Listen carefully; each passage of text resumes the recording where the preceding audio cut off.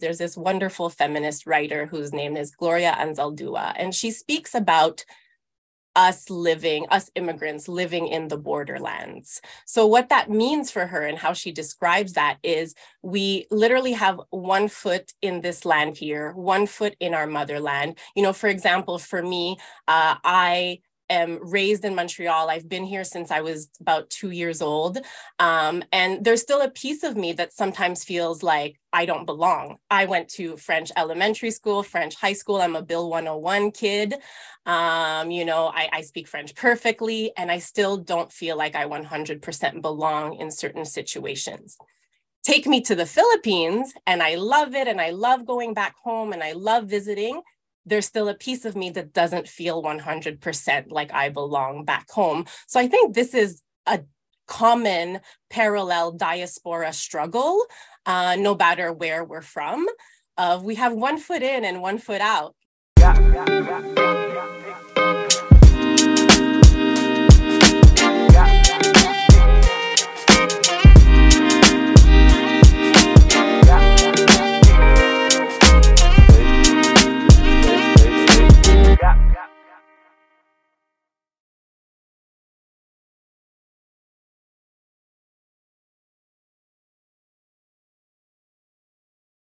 All right. Hey, everyone. Welcome to season 2 of Point of Entry. Thank you for continuing to travel along with us, the Refugee Center, as we guide you through the resettlement process here in Canada and the inner workings of grassroots organizations here in Montreal. Stay on board as we explore and experiences the different challenges faced by many newcomers in Canada. In season 2, we are continuing to do so with the help of our alternating hosts and our incredible lineup of amazing guests. We hope you are excited as we are as we continue this journey. Thank you for coming along for the ride. So my name is Abdullah Dawood. I think this is like my 4th or 5th time being a host, so I'm getting kind of used to it. I'm the executive director here at the Refugee Center, and I'm very, very excited to have the pleasure of interviewing Fran Stoner with us today. So without further ado, Franz, can you give us a quick intro of who you are and what you're currently doing, and we'll get into it. Absolutely. Hello, everyone. Thank you, Refugee Center, for having me, and thank you for all the wonderful work you do. My name is Fran Stoner. I am a mental health counselor and community organizer. I work particularly in my cultural community, which is the Filipino community. But I think, as many folks know who are listening today, when you are from BIPOC communities, when you are from marginalized communities, you wear many hats and you do many things. So that's why I always introduce myself as a mental health counselor and community organizer. I think these things, these professions shouldn't be operating in silos. I always say we can't counsel or therapize away systemic barriers. So, you can have someone who's really dedicated to bettering themselves in counseling, but they're still faced with the daily realities of having systemic barriers. I am also in the Mental Health and Wellness Center at Vanier College. So I'm very passionate about working with youth, kind of like 16, 18 to 24, 26. They are my loves. I like to support student groups, especially cultural student groups. I think it's a really important way for folks to, solidify their identity and see people who are reflecting the same experiences as them. But also the importance of BIPOC marginalized communities of taking up space in academia. Yeah, you threw a lot at us right there. So I want to know, I don't have a lot of questions already, but it's good. Like you said, many hats. So I want to touch upon this concept. So it is in your field, so mental health work. So speaking mostly with the community that we deal with and my own upbringing and in Canada, mental health is a very taboo subject. We don't really approach it in the way that, the Western world approaches it, where the way we perceive mental health is, oh, this guy has like psychotic issues, like, oh, he needs to go get medication, or they need to go get medication. But it's never really approached in the way, in like a health perspective, or it's just something you take care of, just like how you would, take care of your own body or eat well or do different things. So you're in a field that's deeply needed within our community, but maybe speak a bit about those types of obstacles and if you still face them today and maybe the different methodologies that you use to try to overcome them. Thank you so much for naming that, Abdullah, because Mhm, absolutely it's a struggle in many communities, especially immigrant communities, especially marginalized communities.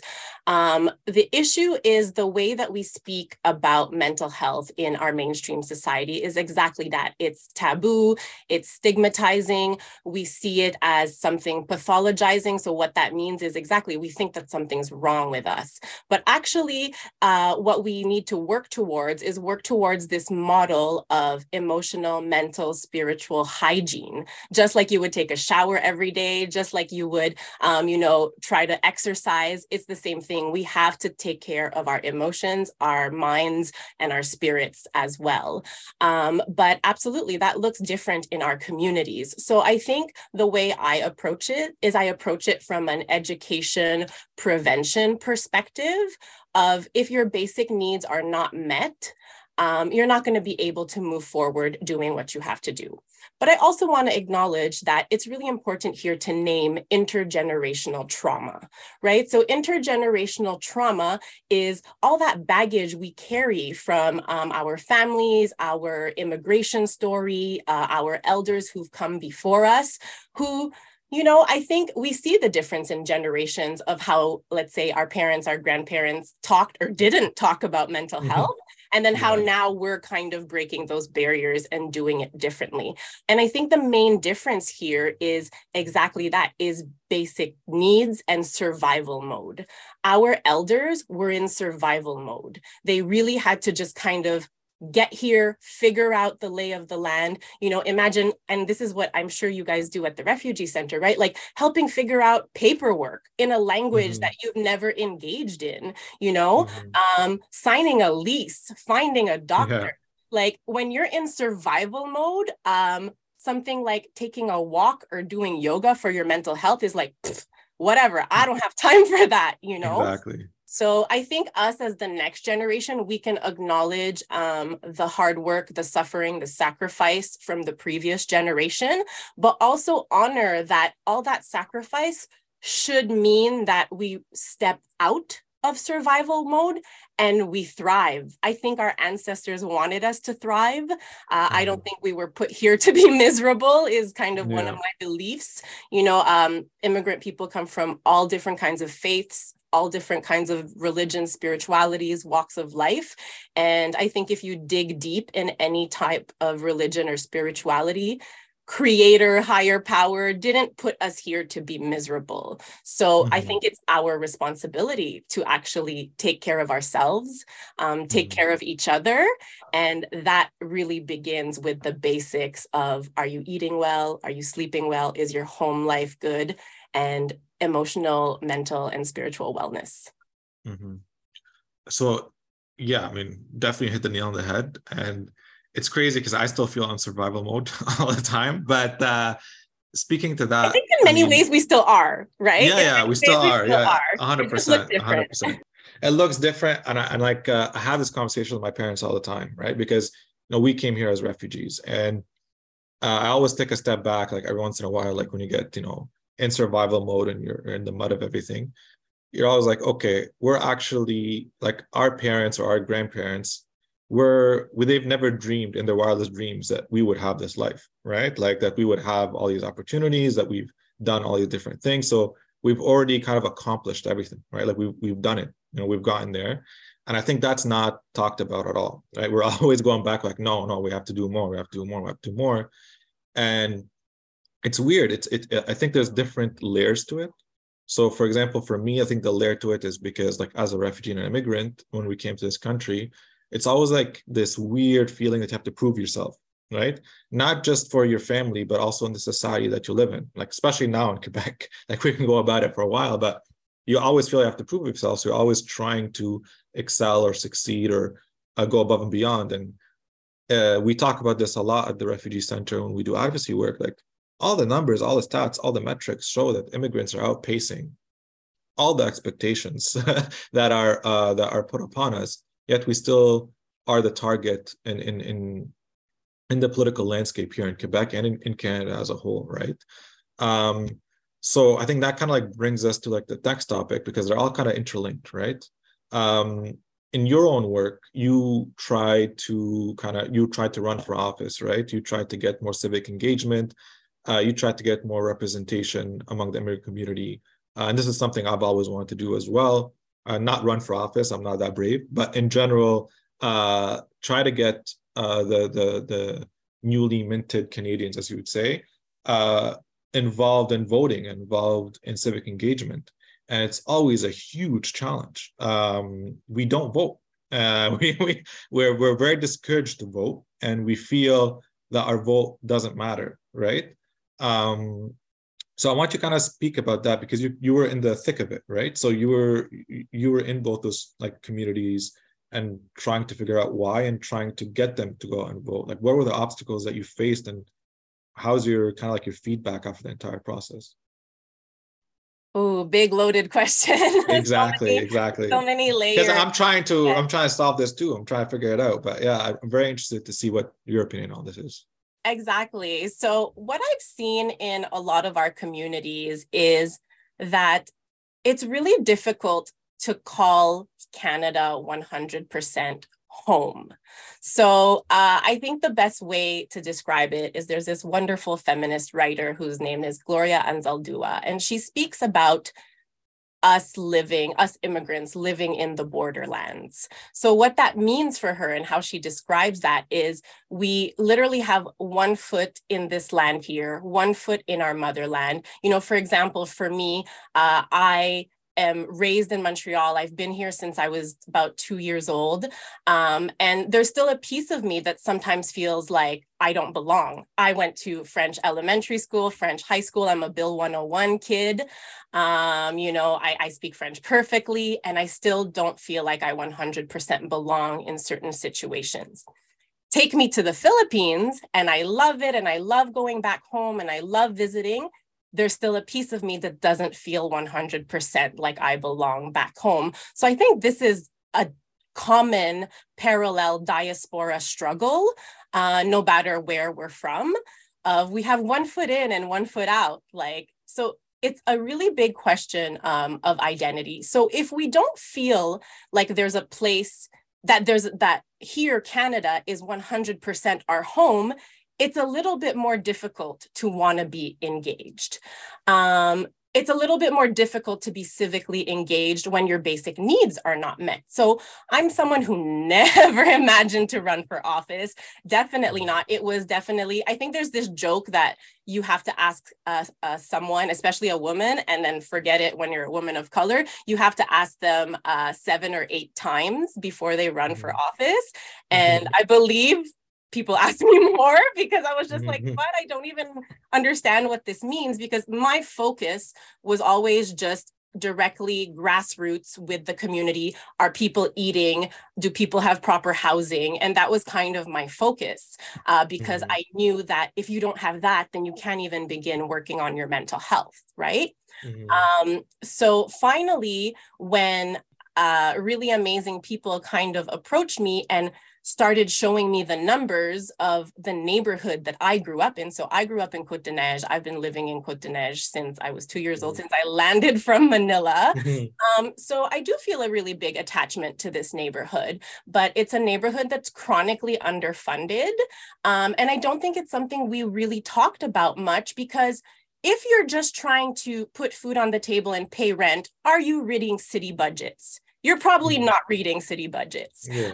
If you're just trying to put food on the table and pay rent, you probably don't even know who your city councilor is. You probably don't even know the difference between municipal, provincial, and federal politics and who takes care of what, you know? So a lot of us have had to leave our countries because of political turmoil. My family themselves started coming to Canada because they were leaving the difficulties of the Marcos regime at the time. They were leaving martial law. So when you come here, you're kind of just like, and this is a very immigrant piece, but I think it's also a very Asian immigrant piece of being the model minority, right? Keep your head down, work hard, and you'll get your due. But the reality is, if you keep your head down and just kind of, suck it up, buttercup, and work hard, the reality is sometimes still things don't work out, right? Because systemic barriers are very real. So I think like I'm going in different directions, but like you said, it's like, it's all connected. We are not going to get civically engaged if we don't really feel like this is home. I myself in my community have asked elders who've been living here for like 30, 40, 50 years, who've contributed to the fabric of Canadian society, who during the pandemic kept us safe because they were the frontline workers cleaning, they were the nurses, who was cleaning doorknobs is people from our communities, right? And I've heard them literally say, we don't get involved, we don't really engage in politics because this is their thing, it's not ours. And then what do you mean? What do we mean by their? We mean Canadians, but are we not Canadian? So it's so complex, right? It's the outside, the external struggle, the internal struggle. It's so many things. So yeah, I think it's all connected, and that's why it's really hard to get people engaged. Hey y'all, it's Alina and I'm here to get you in the know. At the start of this year, the Coalition Avenir Quebec announced new immigration plans. The CAQ is introducing efforts to ensure that all immigrants coming to Quebec be 100% francophone. This affects all non-refugee migrants applying to immigrate to Quebec, and the goals are projected to be met by the year 2026. That's it for now, and I will be back later. So you speak about this identity crisis, and I'm glad you brought it up. So it's definitely there, like we see it every day among the populations that we serve. But I'm curious to know about what you think about this. So in particular, what I see like these two parallel lines, right? So I see the identity crisis that you're talking about, but I also see this weird patriotism with Canada that they have as well. So like an interesting stat, because we have to do the advocacy work, very interesting stat is immigrants and refugees identify as Canadian more than Canadians identify as Canadian. So I think it was like 94% of immigrants and refugees identify as Canadian, whereas in other Canadians who've been here like 3, 4, 5 generations are like, no, I'm like Polish Canadian, or I'm this Canadian, I'm this Canadian. But so they do kind of, they have this romanticized idea of Canada, and they identify with that romanticized idea, but the practical idea of like participating in civic engagement, and I like what you said spiritual hygiene. I never heard it in that term before, because that's so deteriorated, it's and kind of pushed aside. And I think it impacts their ability to actually be civically engaged, because like you said, their basic needs are not met, and their mental health, which is tied to their basic needs, is not taken care of. So they don't feel like there's any way out of it, but they're still at the same time thankful that they're not in the situation that they were in before. It's a really weird thing to tackle. And for us, we tried to be like, okay, then maybe educate them how the system works and all that kind of stuff. And the way we went about it was I think in retrospect, very wrong. But the way we went about it was we tackled it from the federal perspective, like, oh, teach about federal politics. Like, this is your MP, this is all this. And then realized that like, that's too broad. It's too big. And you ran for city council, right? So it's the municipality that's actually more important, right? So city council, actually, I didn't know this, even I've lived here for a while now. Municipality has a lot more power, right? In your day-to-day life. So I was wondering, is that why you chose to kind of go to city council? Is that what you kind of noticed as well? And I want to know about your experience running. Like, what did you face? Like, were there things that you didn't expect? And how did the immigrant community kind of respond to your time, or when you were canvassing and stuff like that, to try to get them out and vote? Yes, thank you for that. And thank you for pointing out so many important things. So I just want to go back to survival mode for a second, because survival mode is exactly that, right? It's a space that we enter mentally to be like, I just need to get through the next hurdle. Survival mode is exactly that. It's made for us to survive, but it's not made for us to stay in long term. And it's made to be a stepping stone towards thriving, okay, from survival to thrival. What is happening a lot in our communities is they have been in survival mode too long. And that's why talking about emotional, mental, spiritual health and hygiene is so important, because if you don't start from the inside, then you can't move out of survival mode. So what it is with what you're saying in terms of like immigrants identifying so strongly, and thank you for using the word romanticize, because that's exactly what it is we come from worse, so we think this is good enough.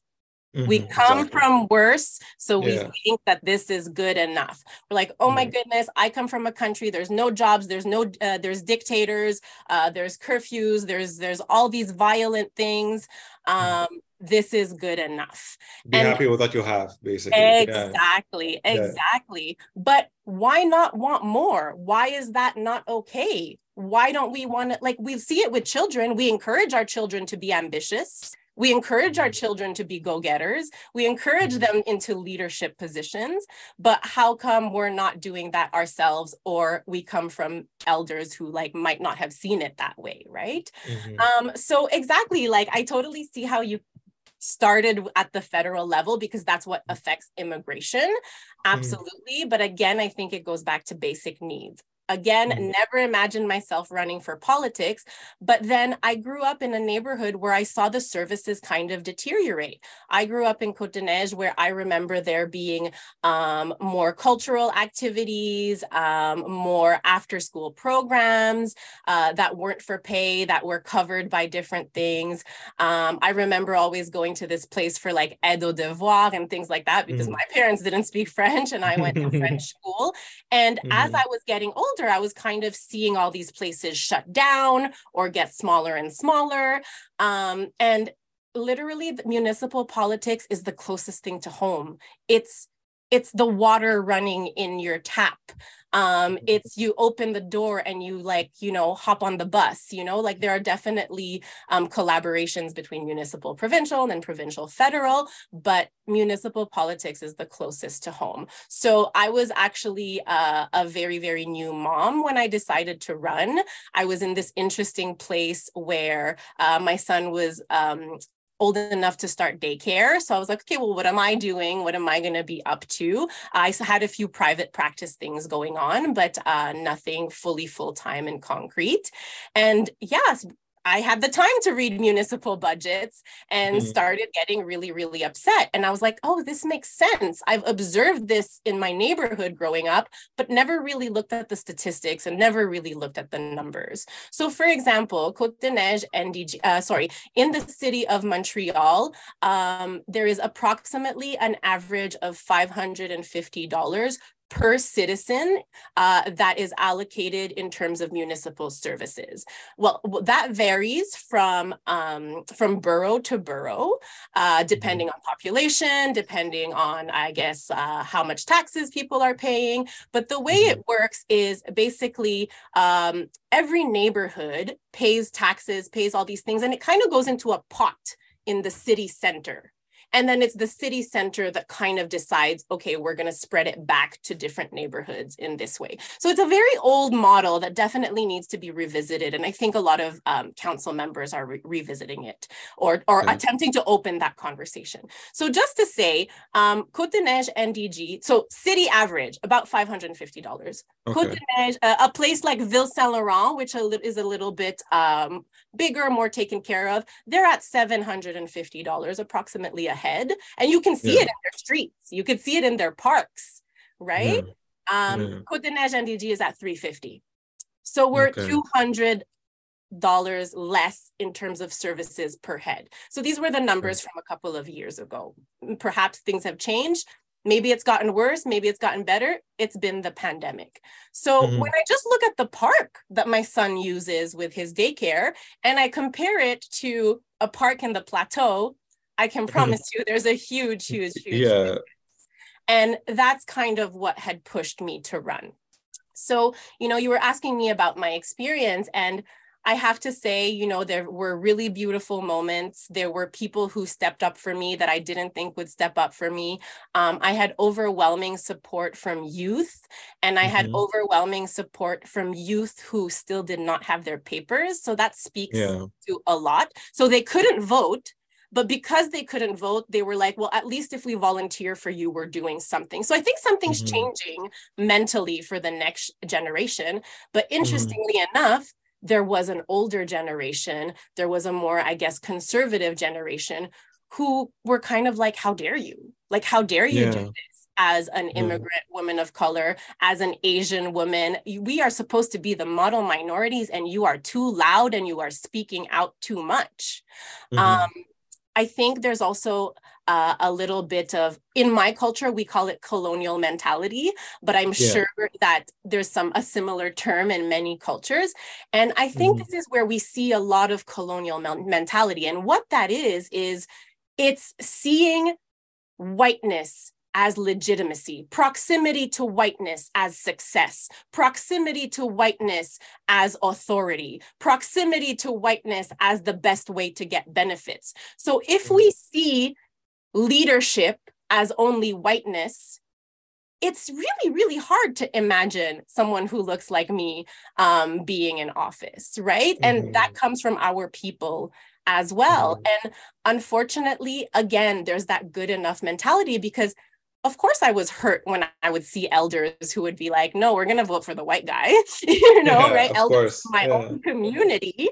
But it's also this thing that, unfortunately, you know, I've seen politicians like give Filipino organizations $500 a year for their Christmas party. And then you have the elders who are like, oh my goodness, thank you so much, good enough, because proximity to whiteness as legitimacy, as success, as all these things. But then they turn around and do so many beneficial things for already affluent and established communities. So I wasn't just trying to get people civically engaged. I was trying to change a culture and change the mentality. And that's not done overnight. That's not done in one election. I'm okay with having run and lost, because there were a lot of seeds that I planted in the community that I think finally people were starting to think about it, and we're starting to be like, oh yeah, we've been here a long time. How come we only get $500 for a Christmas party yearly, and that other community has a specialized library?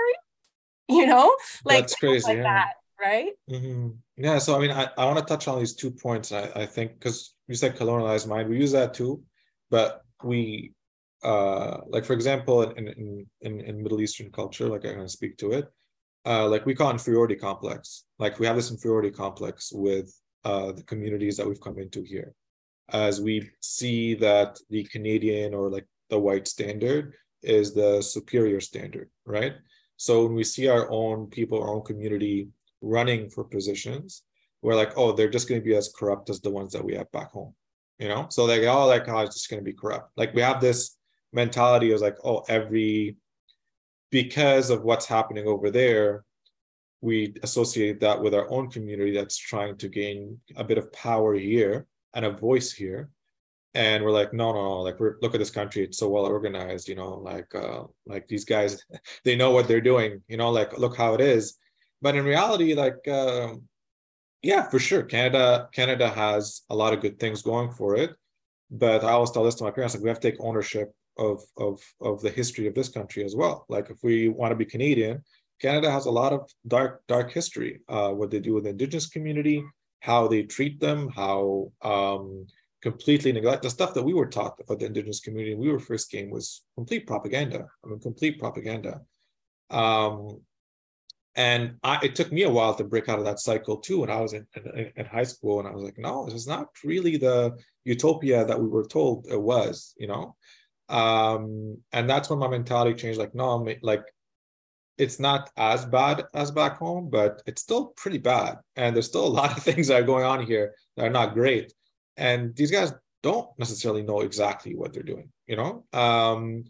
Exactly. And I think there's also a battle of from below and from above, right? So our communities from below are like, no, this is good enough. Like, don't complain. How dare you complain? And then the powers who govern us from above are like, you guys should be grateful. So Exactly. it's like this huge battle for those who are in the middle, who see all angles and are like, we need change and we need systemic change. So our communities are suffering, and the importance of being civically engaged and knowing about politics is literally what can make quicker change happen.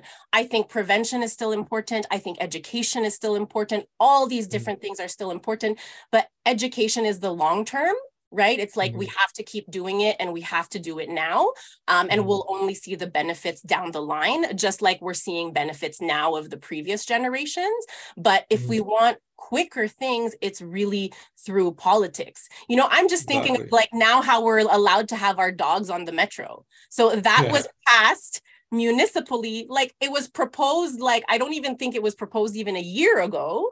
And then now it's happening. So like, look how quick that change happened. So imagine if we focus on way more, you know, like basic important things, you know, and I don't want to remove importance of people's pets. Like, that's not what I'm trying to say. Like, of course, bless people's pets. I've been a dog parent before in the past, but when people are not eating and don't have shelter, I mean, why can't we do these swift, quick moves for basic needs is what I'm trying to say, right?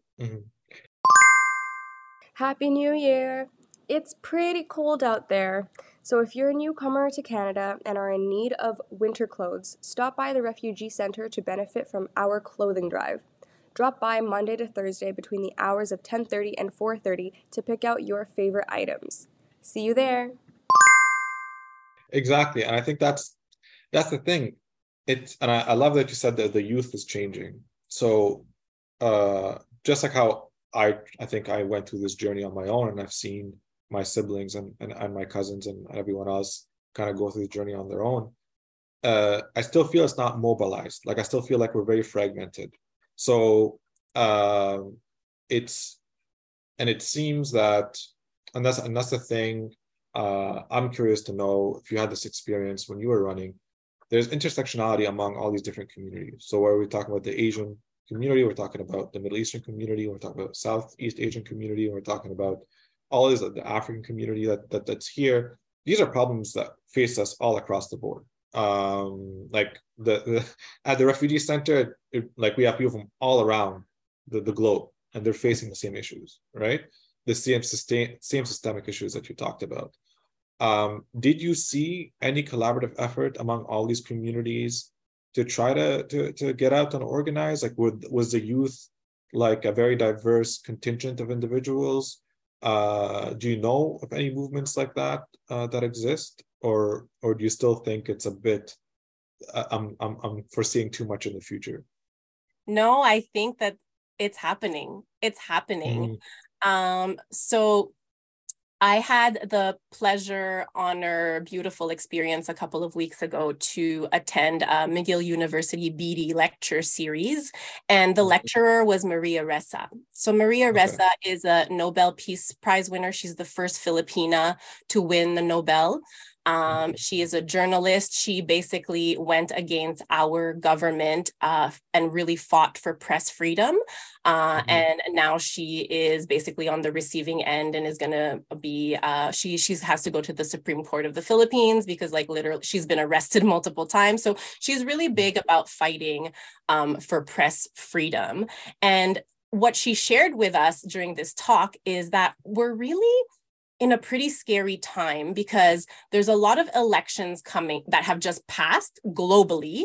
And there's a lot of elections coming up even in 2023. I think she said there's about 31 elections coming up in the next year. And we're living in a really interesting and pretty scary time because the sort of more right-wing thinking folks are actually the majority of presidents and heads of state and government at the moment. And while I don't want to like kill people's hopes by saying that, like like she mentioned, the pendulum always swings. The pendulum always swings. But I think that a reaction to that is actually a lot of BIPOC, marginalized, immigrant, refugee community solidarity. There is some building happening, and I think that's beautiful. So, you know, when we're talking about colonial mentality, when we're talking about inferiority mentality, whatever the term is in your culture, I think we all know the feeling. Colonialism worked because it pitted us against each other. It was divide and conquer. It was Blacks shouldn't be friends with Latinos, and Asians are racist towards Blacks, and you know, Arabs are terrorists and we don't talk to them. But that is a colonial and inferiority tactic. You know, when I talk, like, if I put my therapist hat for a moment, if you are an abuser who wants to impose inferiority on something, that's exactly what you do. You put them down and you isolate them. That's the tactic. So that worked for so long because our communities were in silo and we're like, oh, well, look, the Asians got that and we didn't get anything. Look, the Latinos got this and we didn't get anything. But actually through, you know, just moving forward, community building, living in melting pots like Côte des Neiges, right? Like we have this joke that like Côte des Neiges is the perfect model for world peace because we're all here living here, and in many ways it works, right? So I do see some solidarity building because, and it's like a generational thing, right? So us in our cultures, we have an intergenerational disconnect sometimes with our elders who, like, again, we're in survival mode, but I see us connecting more with the youth, a new generation who grew up here and who are like, wait a minute, my neighbors were Latino, my neighbors were Black, my neighbors were Arab, and they would bring me food and they would help watch my kid, and they would, you know, pick up stuff for me because I didn't have a car. And it's like, we do help each other and we are together because we see that, like, there's such a similar struggle. And I think that's really scary for the right, right? Because it is. We're finally banding together. So I've seen beautiful initiatives, like, for example, a dear friend of mine, Monica Batak, she's doing her PhD in social work at McGill. She taught a course during the pandemic at McGill called Asian Migrations. But what she did is she was like, you know what? It was literally in the middle of the pandemic. It was literally George Floyd's death had just occurred. Murder, should I say, had just occurred. And she was like, no, I want to be a good ally. I'm not just going to talk about, okay, Asians came to Canada in 19 whatever or 18 whatever. She was like, no, I need to do something with the minds that are going to be in this classroom, right? So she actually changed the name of the class to something like, I'm blanking right now, but like disrupting Asian migrations or something like that.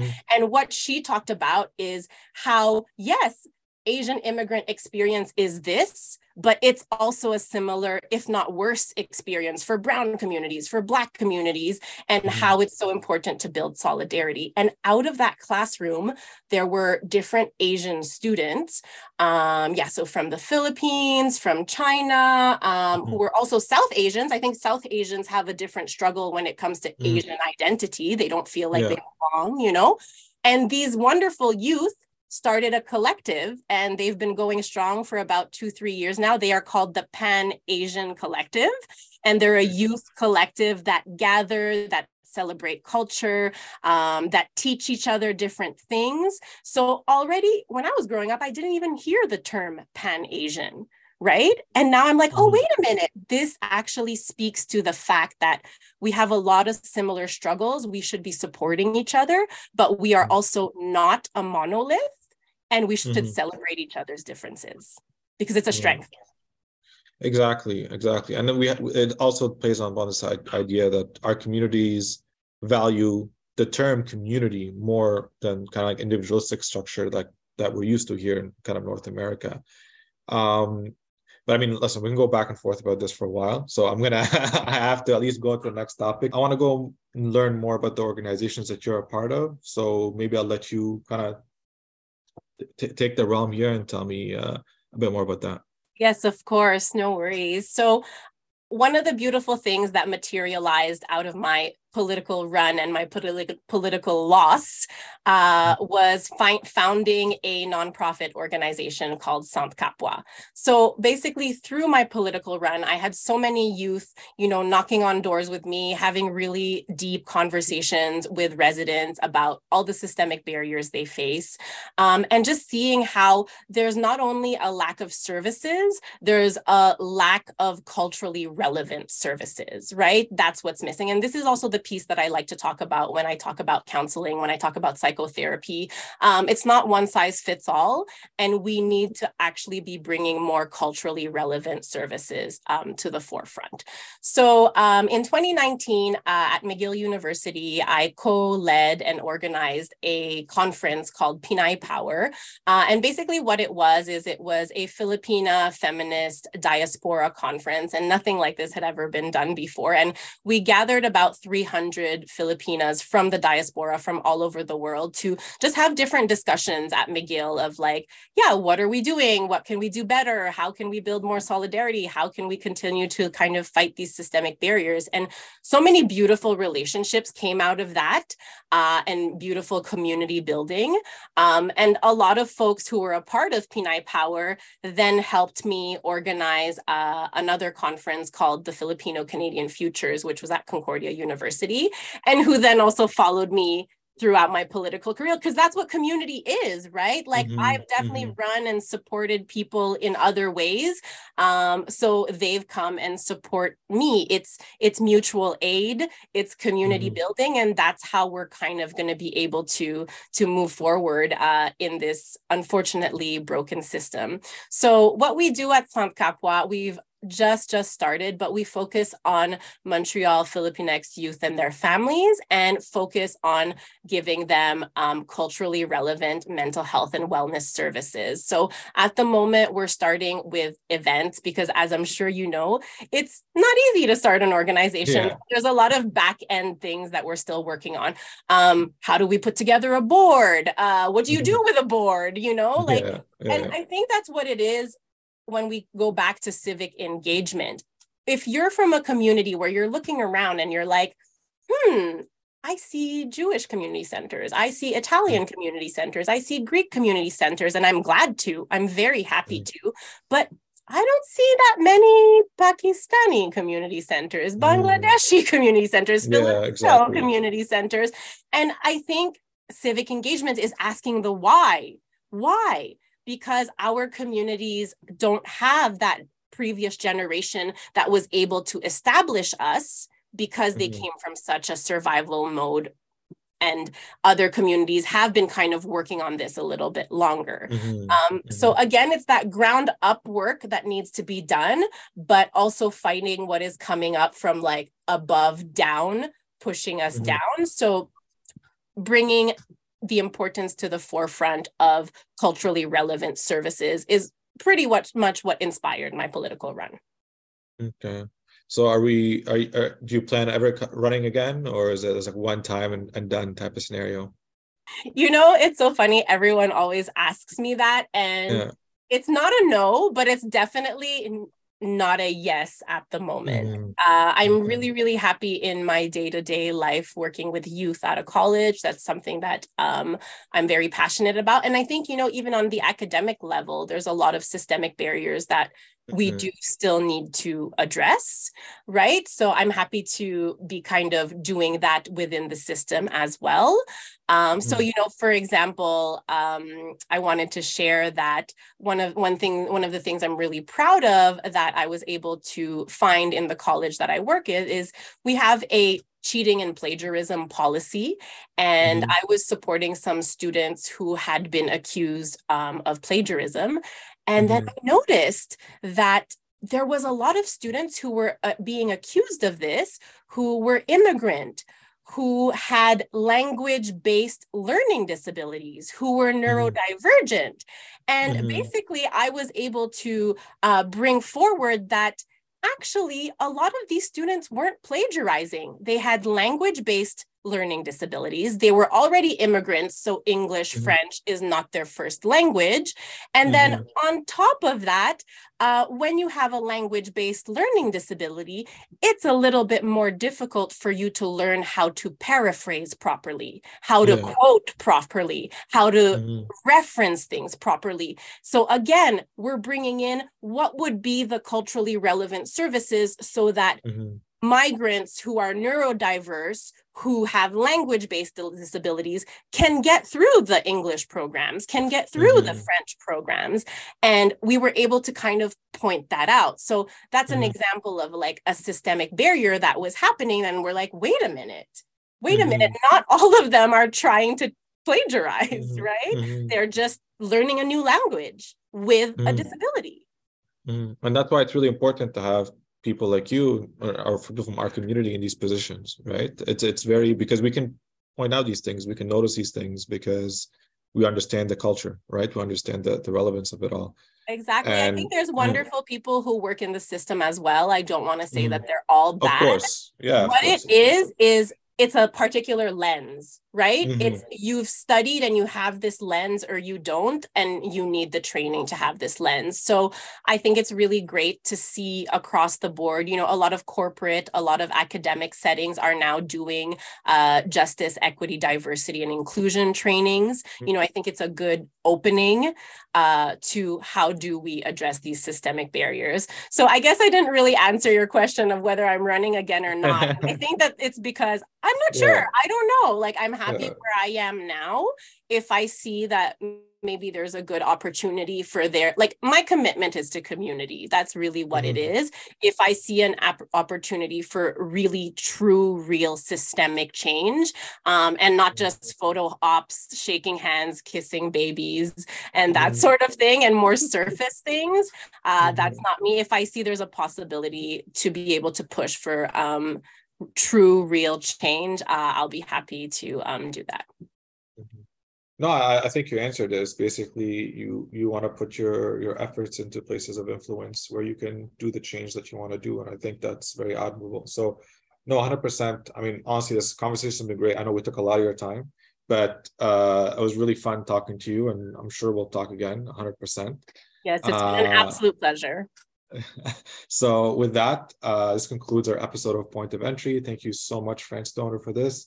To continue learning more about the Refugee Center, you can visit our website at the www.therefugeecenter.org, and you can follow us on our different social media platforms, including Instagram, Facebook, and TikTok. So stay tuned for our next episode, and thank you so much for listening.